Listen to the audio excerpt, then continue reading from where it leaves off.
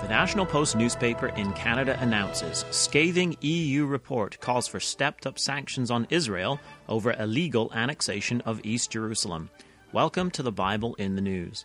The EU position is bizarre just on the natural level, calling for sanctions on Israel, the only stable democracy in the Middle East, while the terror organization Hamas rules the Gaza Strip and lobs rockets at civilians in Israel seems unbalanced.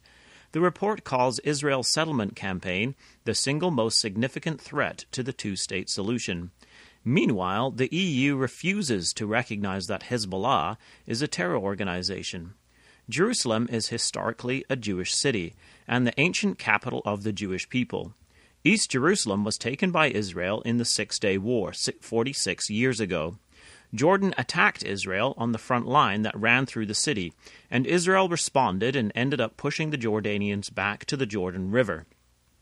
This means that Israel took the territory in a war of self-defense. Further, the border between the countries was never a recognized border, as the Arab nations refused to accept any agreement and the very existence of the Jewish state. On the surface, these facts make the EU report and position problematic. But when we consider what the Bible has to say, the situation gets quite eerie. The Bible is obviously a collection of very ancient texts, and it may seem to many to be very distant from today's modern world, and would consider it foolish to take the Bible seriously as to modern-day events in the Middle East. But the Bible is historically woven into every fiber of Jewish culture, and provides an important historic context to events in the Middle East today. It has to be worth considering the messages of the Hebrew prophets that are recorded in the Bible. The prophets did prophesy about the scattering and regathering of Israel. In fact, right back near the beginning of the Bible, in the books attributed to Moses, the scattering of Israel was prophesied if they failed to follow the God of Israel's way. Deuteronomy 28, verses 64 to 66. And the Lord shall scatter thee among all people, from the one end of the earth even unto the other. And there thou shalt serve other gods, which neither thou nor thy fathers have known, even wood and stone. And among these nations shalt thou find no ease, neither shall the sole of thy foot have rest. But the Lord shall give thee there a trembling heart, and failing of eyes, and sorrow of mind. And thy life shall hang in doubt before thee, and thou shalt fear day and night, and shalt have none assurance of thy life. This is exactly what happened to the Jewish people. They were scattered all over the world, forced to convert to other religions, expelled from one country to another, and lived in a state of unease and persecution, their life hanging in doubt before them. It is impossible to say that these words were written after the events had occurred. It is also untenable to say that all the prophecies of the scattering of the Jewish people from their land apply to the time when the Jewish people were first removed from the land of Israel by the Babylonians. In fact, the prophets speak of two scatterings and regatherings to the land of Israel. Consider Isaiah 11, verses 11 and 12. And it shall come to pass in that day that the Lord shall set his hand again the second time to recover the remnant of his people which shall be left, from Assyria and from Egypt and from Pathros and from Cush and from Elam and from Shinar and from Hamath and from the islands of the sea. And he shall set up an ensign for the nations, and shall assemble the outcasts of Israel, and gather together the dispersed of Judah from the four corners of the earth.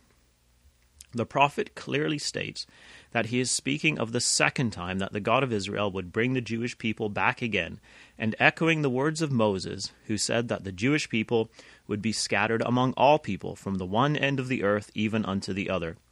Isaiah states that God would gather together the dispersed of Judah from the four corners of the earth. These events have come to pass: the scattering of the Jewish people for their disobedience, the manner of their dispersion, and the unjust persecution that they faced, their scattering to every corner of the globe, and their subsequent regathering in recent history back to their ancient homeland again. Now consider the words of the prophet Joel in chapter 3, verses 1 and 2.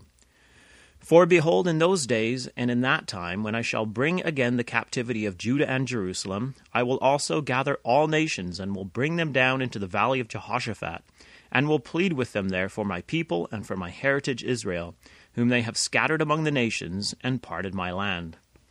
This passage has a number of very interesting points worth considering. First, the intended timing of the prophecy is quite specific. This is not one of those vague, mystical Nostradamus-like predictions that could apply to scores of events in history.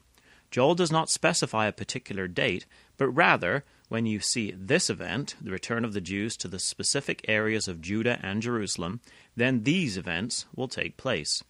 The events described by Joel did not take place when the Jews were first regathered, and seeing the prophets speak of a second regathering, we can quite assuredly say that this prophecy of Joel is intended to fit with the events of the second regathering. Further, the prophecy finishes by speaking of the complete cleansing of Israel from their sins. Besides being logical and necessary, that the complete cleansing of the sins of Israel would only take place after their being scattered for rebellion against God, there are also several prophecies that demonstrate this as well.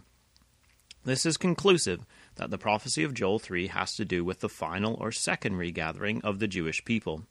This is the regathering that has transpired in recent history. The area of Judah and Jerusalem is the specified area that the Jews would return to. Until the events of 1967, it could not be said that the Jews had returned to these areas. The old city of Jerusalem and the vast majority of the region of Judah was part of Jordan.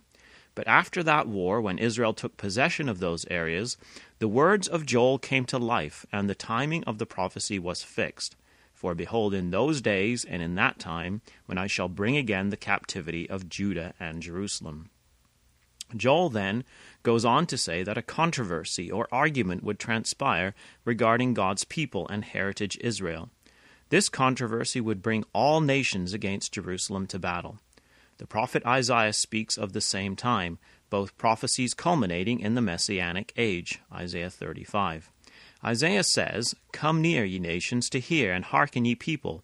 Let the earth hear, and all that is therein, the world, and all things that come forth of it. For the indignation of the Lord is upon all nations, and his fury upon all their armies.